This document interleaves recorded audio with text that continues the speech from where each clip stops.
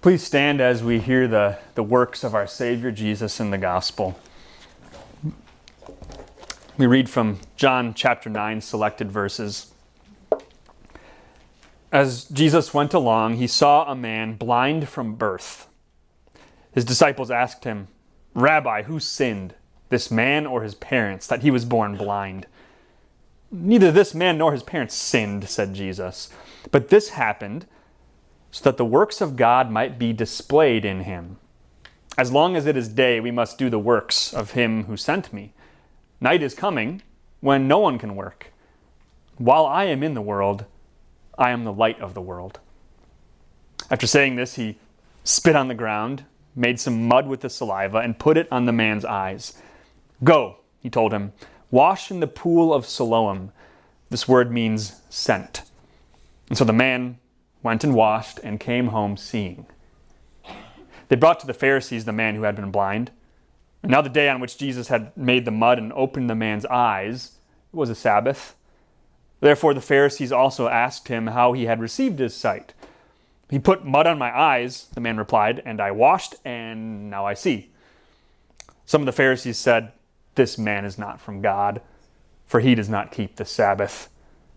But others asked, "How can a sinner perform such signs?" So they were divided. Then they turned again to the blind man. "What do you have to say about him? It was your eyes he opened."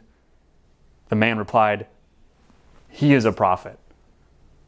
To this they replied, "You were steeped in sin at birth. How dare you lecture us?"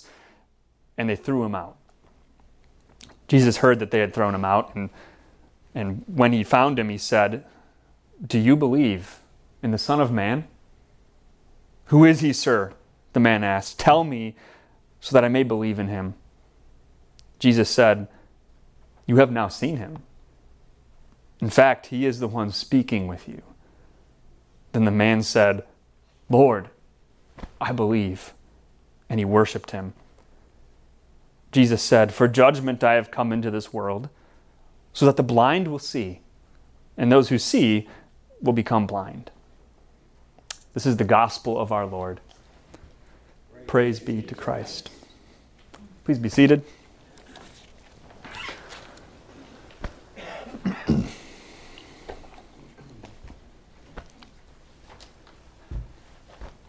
You know we have to talk about it. Everyone else is. The coronavirus. It's here. And doesn't look like it's going to be going away anytime soon. And just about everyone has a different opinion about it. Just about everyone's reacting differently to it. But you got to admit, now it's gotten personal. Because it's actually affecting your everyday life. I mean, all the toilet paper is gone. I don't know why, but it is gone. And March Madness is canceled. And every other sport. I mean, something big is going on. So let's talk about it today. Let's talk about this epidemic in light of Scripture. Because really, I think that's why you came today, right? Not just to get some extra safety tips on how to combat this virus, but we want to be here to hear how God can give us hope and confidence, even in the face of suffering and worry. We need to let God open our eyes to see the big picture, to see how good that big picture really is. No matter how messed up everyday life is about to get. And I really am amazed that John chapter 9 came up today as our sermon reading. I'm amazed by it because it's not like I just picked this week. This sermon series we're doing, it's all based on the Lent lectionary that our synod puts out. What that means is every 3 years there's a rotation, and John chapter 9 comes up on this specific Sunday in Lent every 3 years. And it's perfect. Because this just so happens to be the week that the United States hit the panic button on the coronavirus, and it just so happens to be the week that Jesus tells us, I'm the light of the world. And with eyes of faith that see him, we know everything is going to be okay. No matter how bad things get, God really does have a plan. We this week we get to see that God gives us someone to meet our needs. And Jesus does more than just meeting our physical needs. He meets our even deeper, more important spiritual needs. And I think that's something really important to remind ourselves of in a time like this. That if he can save us from a deadly epidemic, far more deadly than coronavirus, if he can cure the incurable epidemic of sin and death, then I'm pretty sure he's going to get us through this one too. Even if you get sick, it's going to be okay. Jesus has met your needs, and he's going to continue to. And in John chapter 9, we're about to find out that he meets our needs in a way that goes beyond what meets the eyes. Because as Jesus is walking in Jerusalem, he sees this blind man, a man blind since birth, sitting there. But he sees beyond just a blind man sitting there. His disciples don't. His disciples, they see the blind man and they figure, this guy, he deserved to be blind. Like there was some kind of karma at work. I wonder what his parents did. They must have been really bad in order for this guy to be born blind like this. I wonder what they did. But Jesus sees beyond that. He sees a man who was likely suffering, a man who was probably very lonely, and looked down on as a beggar and a degenerate. Jesus saw this man's blindness, and he saw a bigger picture behind it. It had nothing to do with karma. Jesus said, neither this man nor his parents sinned, but this happened so that the works of God might be displayed in him. Now, of course, this man had sinned before, so did his parents. Jesus isn't trying to say they were perfect, but he's very clearly throwing out that idea of karma. It's not a thing. There's not always a direct connection between a person's unusual suffering and a specific sin they committed. I mean, this blind man didn't deserve to be born blind any more than you or I do. Could have happened to any of us. But here in this case, this particular blind man happened to fall right into Jesus' path at just the right time, not by coincidence, so that the works of God might be displayed in him. Because when Jesus looked at him, he saw his blindness wasn't just a problem he had with his eyes. It reached to his soul. A spiritual blindness that needed to be addressed as well. And so Jesus, the light of the world, he spits on the ground.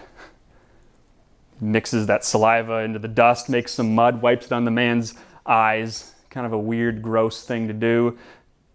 But there's no denying this blind man who couldn't see anything all of a sudden got a very clear picture. This man who just said he's the light of the world, he's going to help me. And Jesus said, go, wash in the pool of Siloam. He gets sent to the pool that's called Sent, and there, something amazing happens. The man went and washed and came home seeing. Can you imagine what this man's walk home would have been like? I mean, seeing for the first time ever in his life.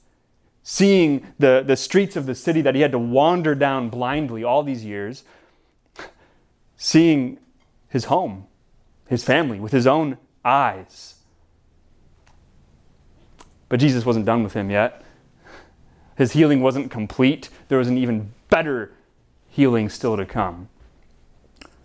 But first, the Pharisees, the religious leaders in Jerusalem, they hear about this and they want to bring this guy in for some interrogation.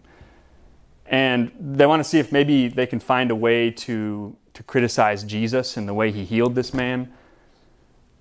And At the same time, there was no denying the facts. I mean, this guy was blind from birth. Everyone knew that. Now he's not blind.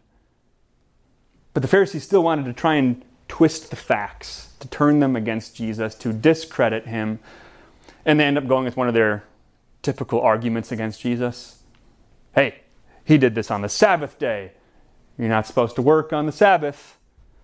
See, they said, this man is not from God, for he does not keep the Sabbath. But some of the other Pharisees, they are following through on this logic, and they asked, well, how can a sinner perform such signs? And so they were divided. Some of them caught on that there's more going on than what met the eye here. In their division, it's all centered around who Jesus was. And that is a really important question. And I see this schism, this division between the Pharisees playing out in my own heart sometimes. Right? My faith, it clings to Christ, the light of the world, my only hope for salvation from sin and death. And yet, my sinful nature hates this. It wants to keep me in the dark. It wants to deny that miracle of spiritual sight God has given me. It wants to convince me that Jesus, he doesn't really fit the standards of who the Messiah should be. And sometimes that sinful nature makes some pretty convincing points, doesn't it?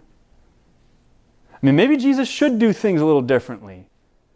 Why is it that he only seems to cure the problems that I can't see? I mean, can't he do anything to solve the very concrete, very real problems in this world, the ones that I face every day? If Jesus is so good, if he's the great healer, then why even allow something like the coronavirus to happen?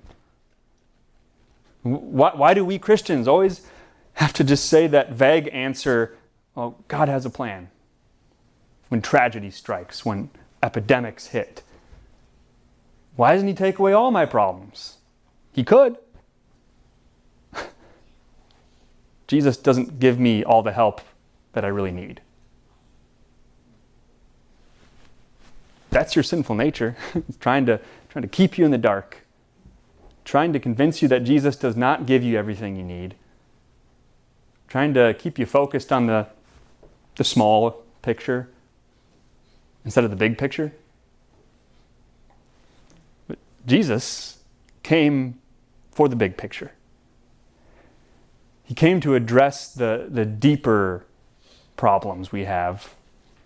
Because if he didn't, then addressing all these surface problems, these smaller problems, it wouldn't have really meant that much, would it?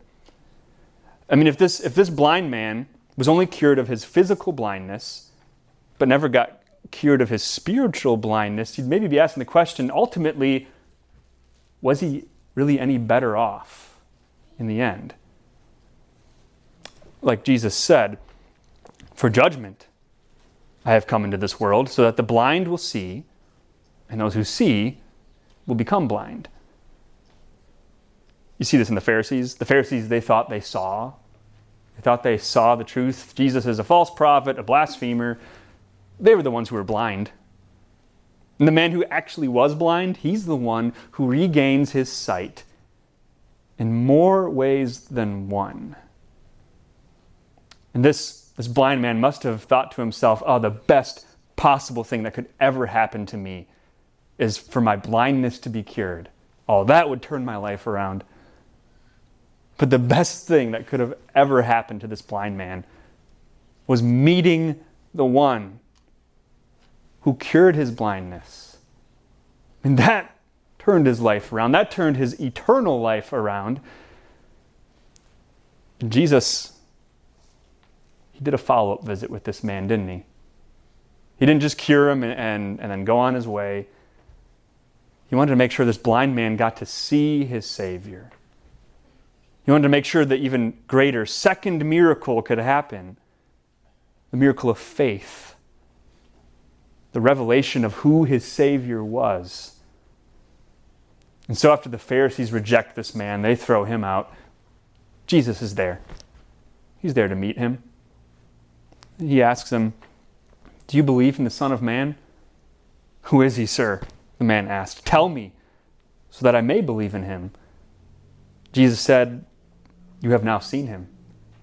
In fact, he's the one speaking with you." Then the man said, "Lord, I believe." And he worshiped him. Like the Samaritan woman we looked at last week, this blind man, he goes from not being able to recognize at all who Jesus is, to calling him a prophet, to acknowledging him as his Lord and Savior. All because Jesus cared enough to do a follow-up visit with this man. And now, the blind man, he could do nothing else except bow down and worship his Lord, the one who gave him his sight, the one who said about himself, "I am the light of the world. Whoever follows me will never walk in darkness, but will have the light of life." And now that this blind man had his eyes opened a second time, he saw the truth of this, who Jesus was. And so do you. You see it too. And even though the coronavirus is running rampant, even though you've got your own physical ailments that maybe don't seem to go away, even though different worries and stresses wake up with you each and every morning, you don't walk in darkness. You have the light of life. And even if God doesn't miraculously zap away all your problems, He's already given you the greatest miracle, the miracle of faith, eyes to see your Savior. The thing that matters most, the big picture. And just like the blind man, Jesus continues to follow up with you too.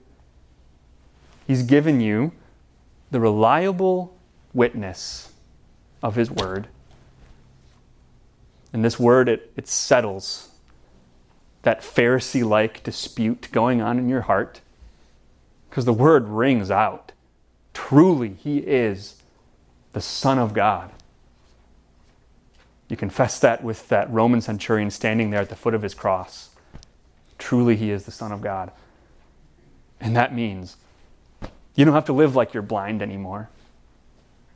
You don't have to walk in darkness. You get to walk through life with confidence, the course marked out for you.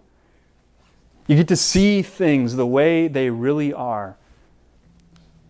Because faith in Christ, it changes your perspective. Could it be that God could even use a tragedy, hardship, an epidemic like coronavirus to bring people closer into contact with God? Could it be that He might use something like this to open eyes that were once shut in blindness, unbelief? My eyes, now that I have faith to see, my eyes tell me yes. I've seen it happen. Sometimes God uses pain, tragedy, social unrest to bring people to Him. To do whatever it takes to show them the big picture He has for their lives, and how good it is, and how much it matters. And it means that it's not just a meaningless phrase to say, it's okay, God has a plan. Because it's true. He does. Just look at the plan He's already accomplished. He sent His Son into this sin-plagued world to cure it once for all. He sent His Son who took up our infirmities and bore our diseases. If sin didn't stand a chance, if sin was put to death at the cross, and if death didn't stand a chance, if death was put to death at that empty tomb, then you know coronavirus doesn't stand a chance. It can do nothing to snatch away your hope, your confidence, no matter how bad it gets. If God had a plan to destroy sin, then I think He's got a plan to get us through this much lesser problem as well. You know, He's already proved He loves this world. He sent His Son to save it. And so, let's not live in terror of the coronavirus. Let's not live in denial of it either. How about we live the same way we always do as Christians? Let's live in hope. Maybe seeing an opportunity to let our living hope shine out even brighter to those who are afraid, who walk in darkness, who are maybe panicked. God can display His works through something like the coronavirus, just like He did through a man in Jerusalem who was blind from birth. Let's have hope. Let's be beacons of hope with eyes wide open, seeing the bigger picture, going beyond what meets the eyes. You will not fear the terror of night, nor the arrow that flies by day, nor the pestilence that stalks in the darkness, nor the plague that destroys at midday.